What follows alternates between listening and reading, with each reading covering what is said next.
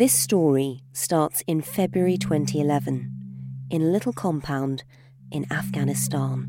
There was a big family sleeping in the compound, and they were woken at around about 1 o'clock in the morning by the screaming sound of helicopters coming down. There were great Chinooks and a couple of small attack helicopters had settled in and around the compound. When they woke to look outside, they could see dim figures of soldiers coming at them from the darkness. They had their kind of infrared sights flicking the windows and doorways of the building.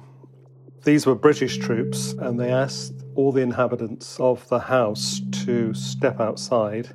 So they all came out one by one, hands in the air, into the courtyard, and the women and children were sent off to an outbuilding at the side, and the men were plasticuffed, by which I mean they had these plastic handcuffs round their wrists in front of them, and they were hooded. We have spoke at length to Saifullah, who at the time was a 19-year-old, and he last saw his father being plasticuffed and hooded.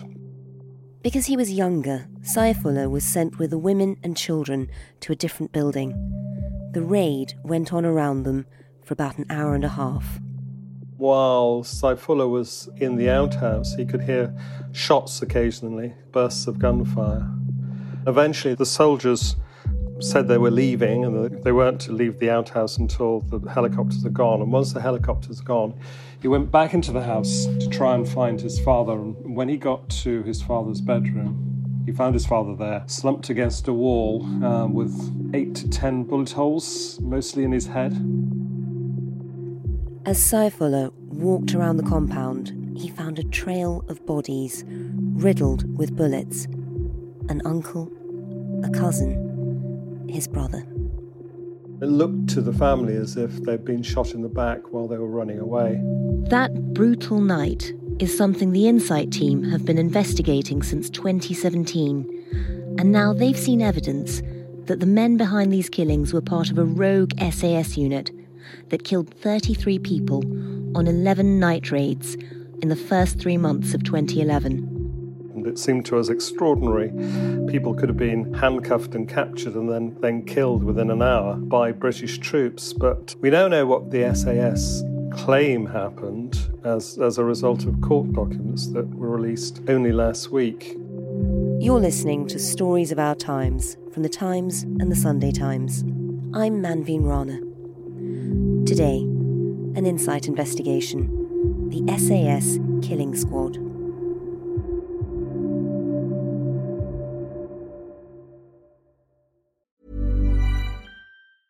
Hiring for your small business? If you're not looking for professionals on LinkedIn, you're looking in the wrong place. That's like looking for your car keys in a fish tank. LinkedIn helps you hire professionals you can't find anywhere else, even those who aren't actively searching for a new job but might be open to the perfect role. In a given month, over 70% of LinkedIn users don't even visit other leading job sites. So start looking in the right place. With LinkedIn, you can hire professionals like a professional. Post your free job on linkedin.com/people today. When you're ready to pop the question, the last thing you want to do is second-guess the ring. At BlueNile.com, you can design a one-of-a-kind ring with the ease and convenience of shopping online. Choose your diamond and setting. When you find the one, you'll get it delivered right to your door. Go to BlueNile.com and use promo code LISTEN to get $50 off your purchase of $500 or more. That's code LISTEN at BlueNile.com for $50 off your purchase. BlueNile.com, code LISTEN.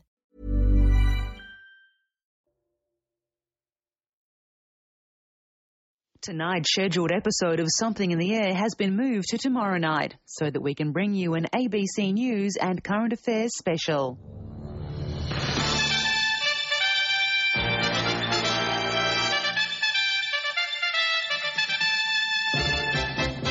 The first strike against terrorism as a missile barrage lands on Afghanistan.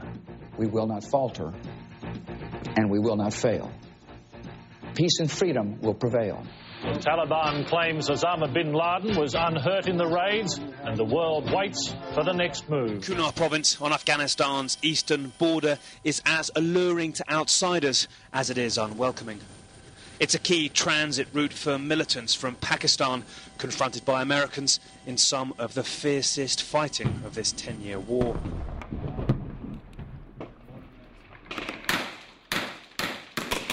Good evening.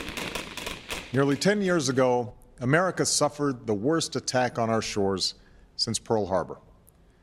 This mass murder was planned by Osama bin Laden and his al-Qaeda network in Afghanistan, and signaled a new threat to our security, one in which the targets were no longer soldiers on a battlefield, but innocent men, women, and children going about their daily lives.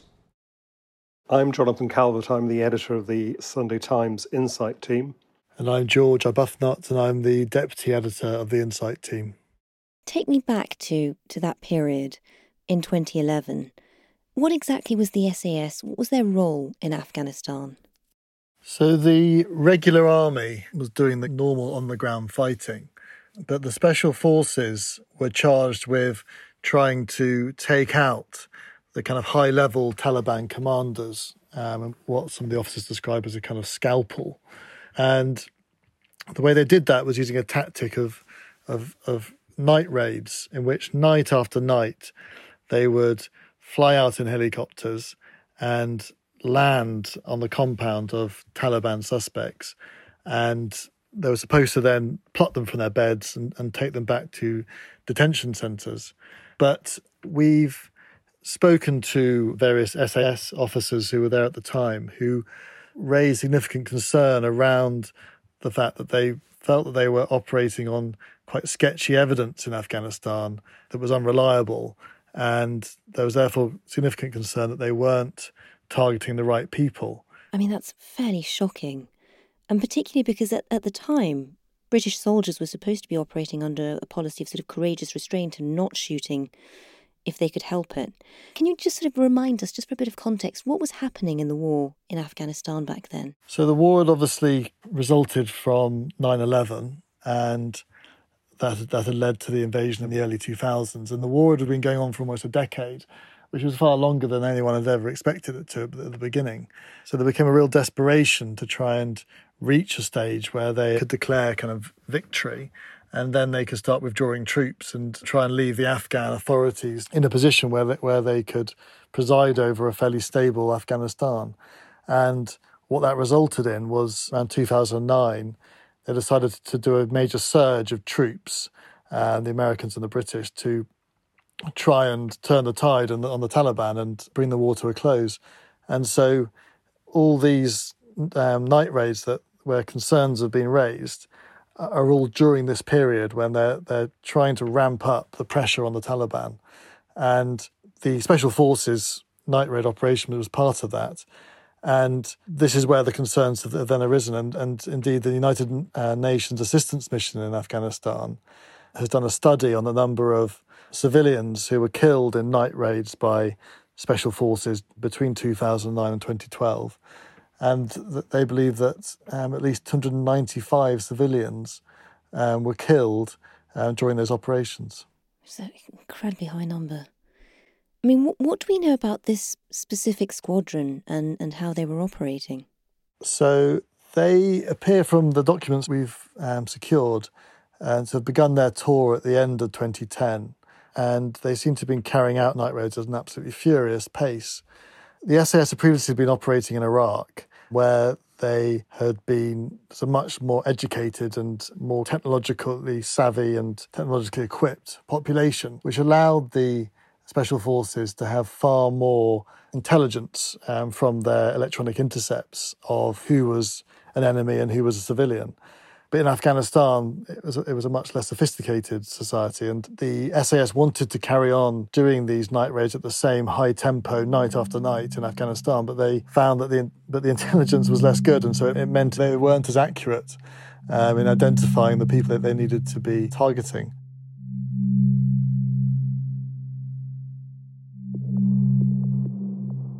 In each case, the SAS had captured a male family member and sent them back into their empty home to clear the way ahead as a search of the premises.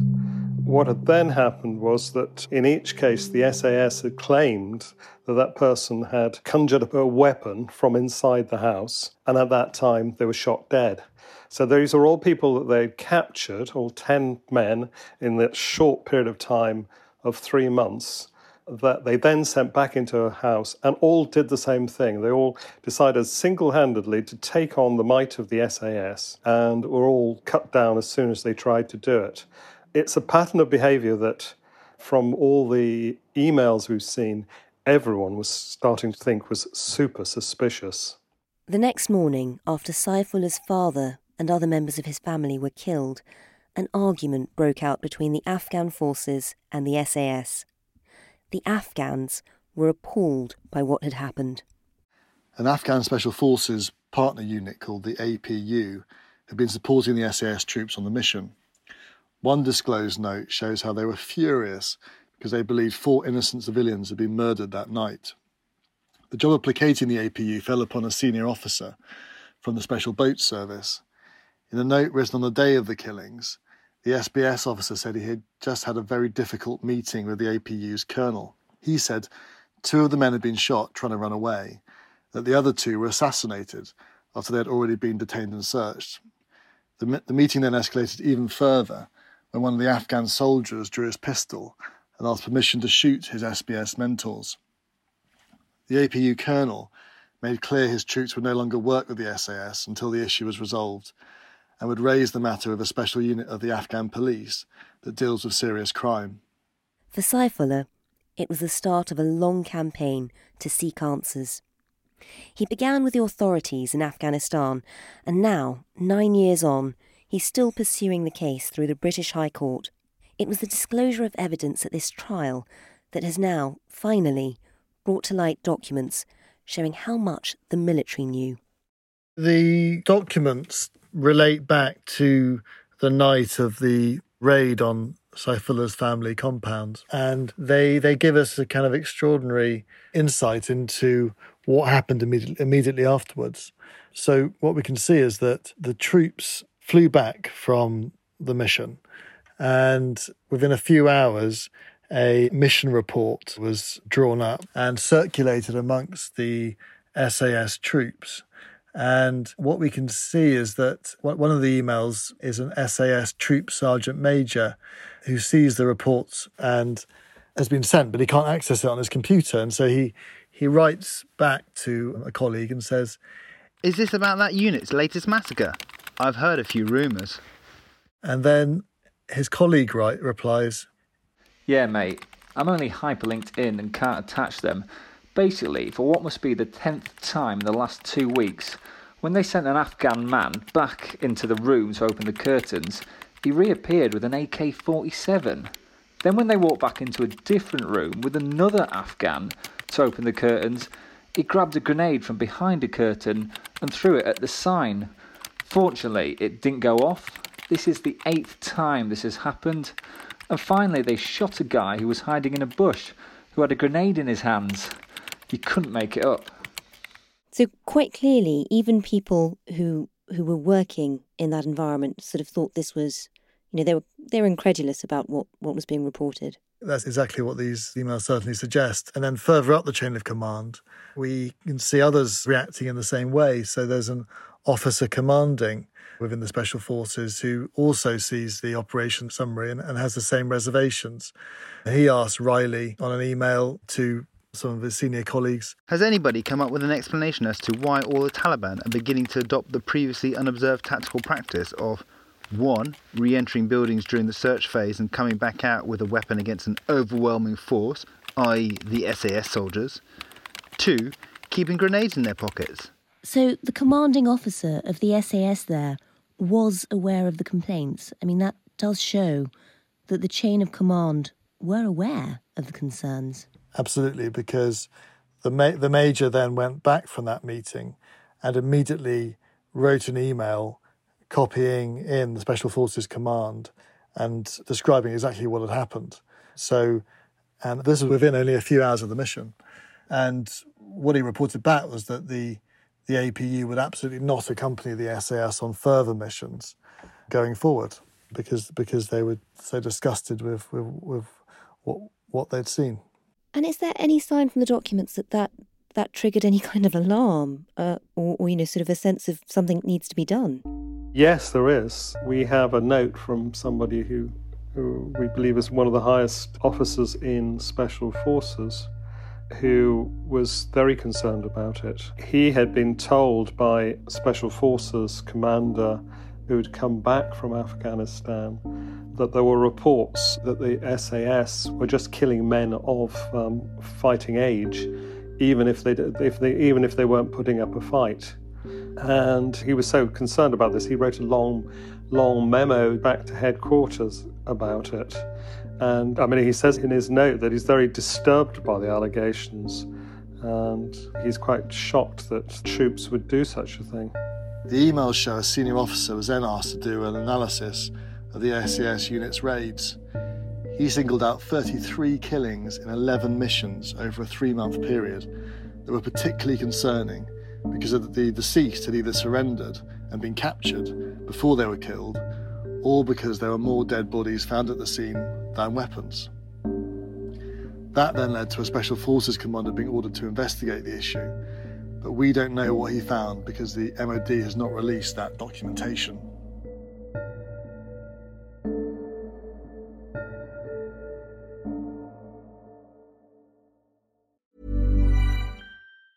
Hiring for your small business? If you're not looking for professionals on LinkedIn, you're looking in the wrong place. That's like looking for your car keys in a fish tank.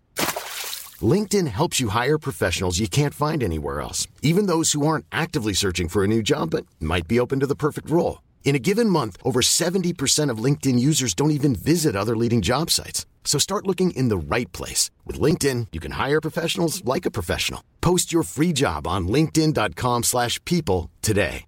How would you like to look 5 years younger? In a clinical study, people that had volume added with Juvederm Voluma XC in the cheeks perceived themselves as looking 5 years younger at 6 months after treatment. Look younger, feel like you. Add volume for lift and contour in the cheeks with Juvederm Voluma XC. Reverse signs of aging by adding volume to smooth laugh lines with Juvederm Volure XC. For important safety information and to find a licensed specialist, visit Juvederm.com. That's JUVEDERM.com. Not for people with severe allergic reactions, allergies to lidocaine, or the proteins used in Juvederm. Common side effects include injection site redness, swelling, pain, tenderness, firmness, lumps, bumps, bruising, discoloration, or itching. There's a risk of unintentional injection into a blood vessel, which can cause vision abnormalities, blindness, stroke, temporary scabs, or scarring. Talk to a licensed specialist to find out if it's right for you. The secret to visibly firmer, summer-ready skin is here. Osea's #1 best-selling Undaria Algae Body Oil. Clinically proven to instantly improve skin elasticity and transform dull, dry skin to silky, soft, and unbelievably glowing. Rich yet never greasy, Undaria Algae Body Oil is formulated with sustainably sourced seaweed to help replenish the skin's moisture barrier, and 7 nourishing active botanical oils for results you can see and feel all over. The best part? Its signature scent. A blend of freshly squeezed grapefruit, cypress, and mango mandarin transports you to sun-kissed summer days. This all-natural scent is unforgettable. Everything Osea makes is clean, vegan, cruelty-free, and climate-neutral certified, so you never have to choose between your values and your best skin. Get healthy, glowing skin for summer with clean, vegan skincare from Osea. Get 10% off your first order site-wide with code GLOW at OseaMalibu.com. That's OSEAMalibu.com, code GLOW.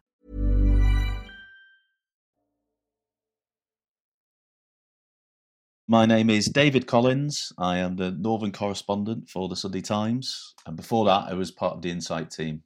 David was a key part of the Insight investigation when it first began in 2017.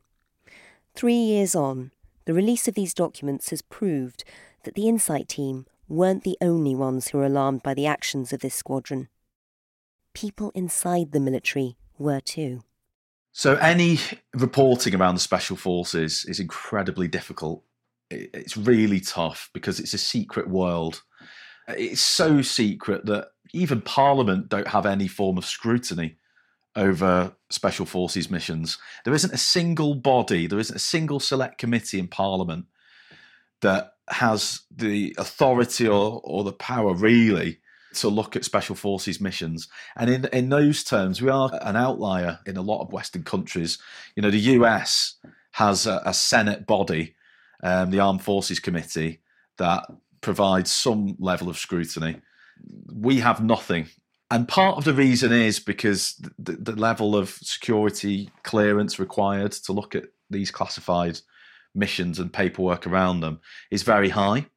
So there's only one, the Select Committee for Intelligence, they do have a certain level of security, and it's thought in theory they could potentially look at special forces missions, but it's never happened before.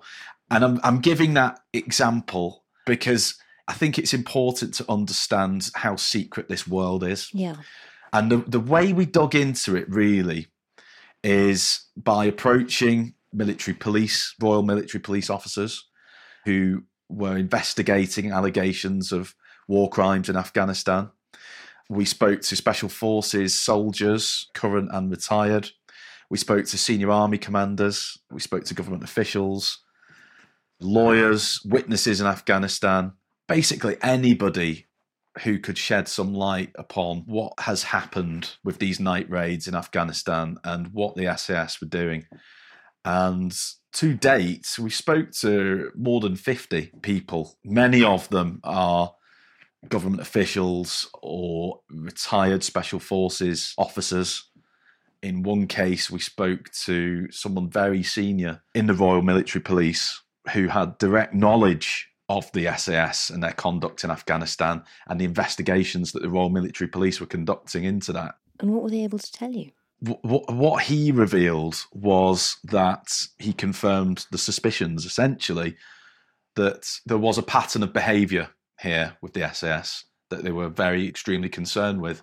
And that pattern of behaviour involved going into compounds and killing civilians and putting down weapons next to their bodies, which is a practice known as drop weapons. So the way that we think the SAS were operating and in the way that the Royal Military Police had evidence that they were operating, and now we do have evidence that they were doing it, was that the SAS would go into compounds, they'd arrest people, they'd put them in plastic cuffs, or they'd go into a building and start firing, which happened on a couple of missions. And after the compound was under control, if you like, they'd go looking for weapons. Now, if you don't find weapons and the person didn't have them at the time, then there's question marks over whether or not they were Taliban or whether or not they're innocent civilians. And whether they were really a threat to you. Which is a key point, really, because if you're not deemed under threat and you kill somebody, then that is a potential breach of the Geneva Convention. And in a couple of cases, one case, for example, which is another extremely controversial case, they went into a compound and they killed 4 young Afghan males. 2 of them were aged 12 and 14. Oh, kids. Children, kids, essentially. And the explanation of the British government on that one is that there were 2 Taliban commanders out of that 4. And the explanation that they give is that, oh yes, we found weapons there, therefore they must be Taliban, because if you find weapons, then they have to be Taliban fighters. So the evidence we have is that there was a pattern of behaviour here. They'd go in, they'd either kill people or they'd put them under arrest. If they put them under arrest, they could potentially take them into a building for a search, and during the search, that person would be mysteriously killed, and they come out of the building saying, oh, he reached for a weapon. If you find no weapons, then what do? You can plant them next to the body, you take photographs, and you file your mission report, and there's no questions asked. You engage the enemy. Here's the weapon, the AK-47, the Makarov pistol, the grenade. And then you move on to the next mission.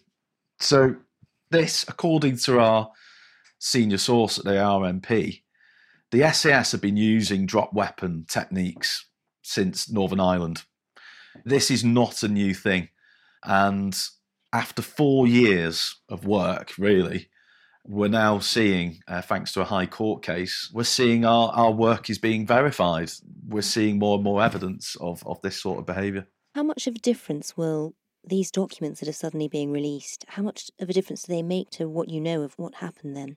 I think the documents are really significant because what they show for the first time is British army officers and senior people within special forces and people in special forces on the ground. It's their own evidence. It's the words of serving special forces soldiers and officers in emails to each other, which reveal concerns over this pattern of behaviour, that there was a rogue unit in Afghanistan that they suspected were going into compounds and executing people who were later thought to be civilians, which is in clear breach of the Geneva Convention. It shows that there was evidence within the Special Forces community that there were suspicions this was going on, and the British government knew about it and they covered it up.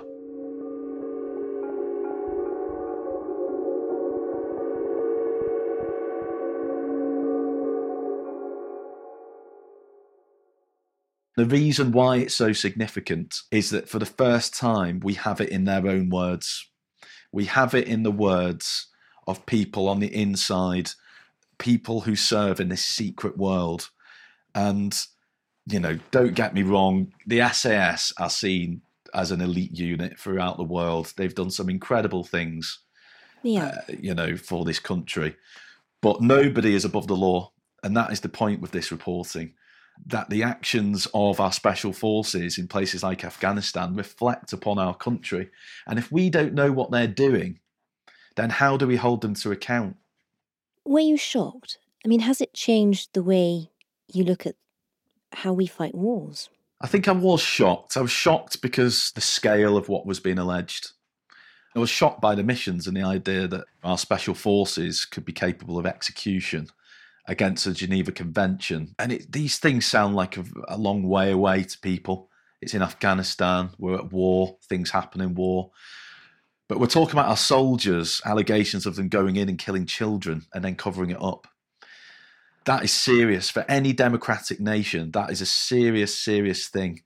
And I think what is most shocking, what I was most shocked at by this case, was the idea that the government could try and manage something like that. The government could try and cover up those sorts of allegations. Because often, in my experience, the actual story is one thing, but the cover-up is worse. And it's always the cover-up in these things that people feel let down by, they feel betrayed by. In a lot of the big scandals we've seen in the last 50 years or so in our Western democracies, it's always the cover-up that worries and bothers people the most. You look at Watergate and Nixon, and you see the anger, really, of the American people over what the president was covering up there. So people at the very highest level of government knew about these allegations. Our generals, our senior politicians, some of our senior civil servants, they knew. And what they set up in 2014 was something called Operation Northmoor, which looked at evidence and allegations of wrongdoing by British forces in Afghanistan, which included these allegations against the special forces. And what you saw was the senior command in charge of Operation Northmoor were going to brief Whitehall being horrified and trying to work out how to manage it as a story, as something that might get out into the public, as something that the country would be embarrassed by. And that, quite frankly, is wrong. They were more concerned with shutting down Operation Northmoor and sweeping these allegations under the carpet than they were really in finding out the truth. And that's what we saw. Operation Northmoor was shut down. The MOD announced that there was no evidence whatsoever of any criminal wrongdoing. And now we know that's not the case. There was evidence, there were concerns, and there was some evidence of a pattern of behaviour by one specific SAS unit. When we approached the Ministry of Defence, they said the email evidence wasn't new and had already been investigated by the Royal Military Police, which had concluded that there was insufficient evidence to prosecute. But we now know they weren't even able to identify the killers, because every one of the more than 40 SAS soldiers and servicemen involved in the operation who were interviewed by military police claimed they had no memory of their actions on the night of the killings. The SAS do contend that they had intelligence that one of Saifullah's brothers was part of a group making IEDs, roadside bombs. We've not seen the intelligence, which is actually blanked out in the documents we have, but this is disputed by the Helmand governor and by the Afghan special forces who were present at the raid. They think it was a case of targeting the wrong person. What's more, the SAS only had a suspicion against one brother, and they end up killing 4 people that night, which means they didn't have any intelligence at all against 3 of the people they killed. And even if there had been a Taliban member there, that would not have been an excuse for killing someone in cold blood. Yeah, no investigation, not arresting them. Yeah, exactly. What do the SAS and the army say about all of this? So they have an absolute blanket policy that they never comment on the conduct of special forces. We've been investigating this subject for almost 4 years now, and we put an enormous number of questions to them, and they just come back with, we do not comment on special forces. They also put out a sort of blanket statement saying that the Royal Military Police did not find any evidence of criminal behaviour by the armed forces in Afghanistan. And that's all they're saying? That's all they said. One of the problems the Royal Military Police faced with those investigations is that when they went to all the SAS soldiers involved, none of them were able to talk about it. There was an emerge of silence. They said they didn't remember the incident, despite the fact that 4 people were gunned down after, according to the SAS account, suddenly leaping out at them, which even the judge in the second hearing noted that this memory loss is frankly quite difficult to believe and suggests a cover-up.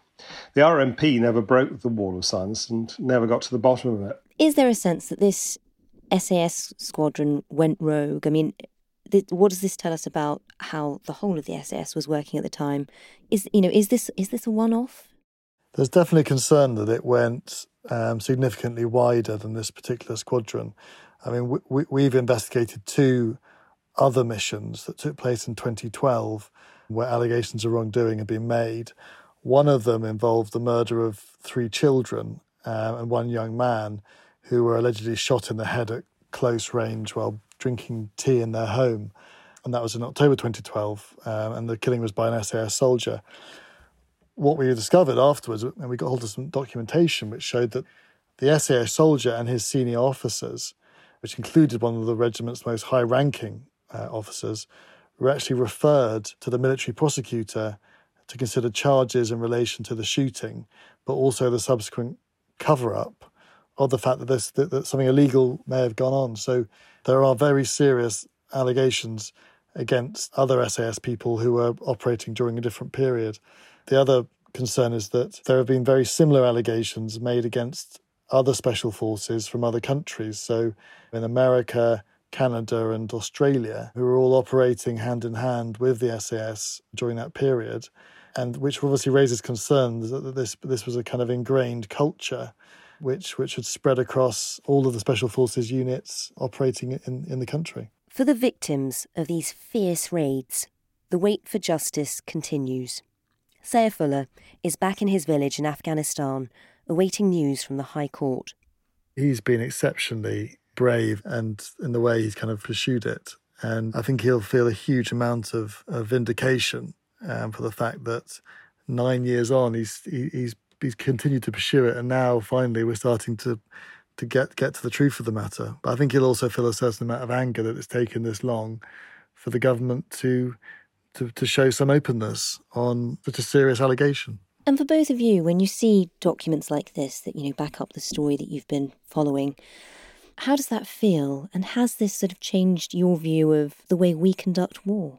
Whenever I think about this story, there's always a temptation to kind of think that this is a war a long way away and our boys were brave and you've got to give them leeway, etc. And I completely understand all that. But I always try to imagine it if the tables were turned and say there was a hostile force in this country and which was carrying out night raids on our homes, and I was just a civilian journalist, and they landed on my, on the road and came into my home and took my kids into the garden and sent me back in and shot me dead.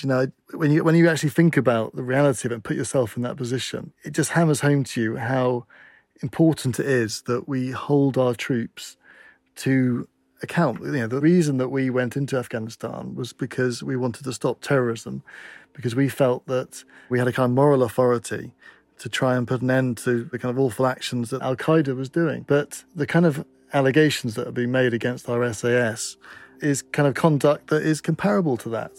It's so important that we do take action, because if we don't, then we'll make the SAS feel like they've got impunity to continue acting like this in the future, which is just not acceptable for a civilised country. You've been listening to Stories of Our Times with me, Manveen Rana, and my guests, Jonathan Calvert and George Arbuthnot from the Insight team, and David Collins, the Sunday Times Northern correspondent. You can read more of their work at thetimes.co.uk or in print on Sundays. The producers today were Poppy Damon and Asir Fuchs. The executive producer is Poppy Damon, and sound design was by Falcon Kisseltook. Music by Breakmaster Cylinder and Ketzer. If you'd like access to more of the investigations and stories broken by The Times, do consider taking out a digital subscription. You can go to thetimes.co.uk/subscribe to find out more. See you soon.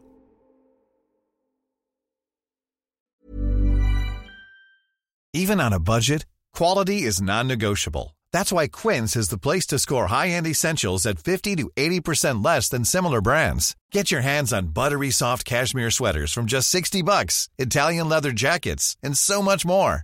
And the best part about Quince, they exclusively partner with factories committed to safe, ethical, and responsible manufacturing. Elevate your style without the elevated price tag with Quince. Go to quince.com/upgrade for free shipping and 365-day returns. When you make decisions for your company, you look for the no-brainers. If you have a lot of mailing to do, Stamps.com is the ultimate no-brainer. Use the Stamps.com mobile app to mail everything you need to keep your business running with up to 89% off USPS and UPS. Make the same no-brainer decision as over 1 million other businesses with Stamps.com. Use code PROGRAM for a special offer. That's Stamps.com, code PROGRAM.